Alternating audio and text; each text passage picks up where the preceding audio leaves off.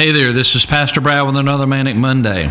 As I reflect on the year of 2019 and thinking about the talks I've had with people, one thing sticks out to me. What is the one thing, you ask? Stuck. Yes, stuck is the one thing that sticks out to me. See what I did there? Some people are stuck in bad relationships. Some people are stuck in a job they hate. And worst of all, they are stuck spiritually. I personally believe that if we seek God with all of our heart and put that relationship first in our lives, all these other things will eventually work out.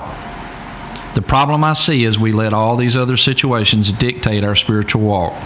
As soon as things go wrong and something in our life goes chaotic, we shut down spiritually. This is where church is so important. This is when we should run there instead of running away from it. We need to get our minds off the mess and on the one who can fix it. We need to be around encouraging people with a positive message from God's Word. The ironic thing I find, if people are honest, is that when they come back, they realize just how important being faithful to a local church can be. The difficult thing is getting people unstuck.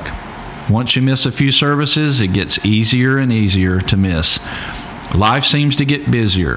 The excuses get more frequent, and people become lazier, and Sunday becomes a fun day. Heed the sound of my voice. 2020 will be here in 2 days. Do not get stuck. Be consistent. Make your relationship with Jesus your top priority and your local church attendance more consistent in the coming year. I promise if you do that, you will not regret it.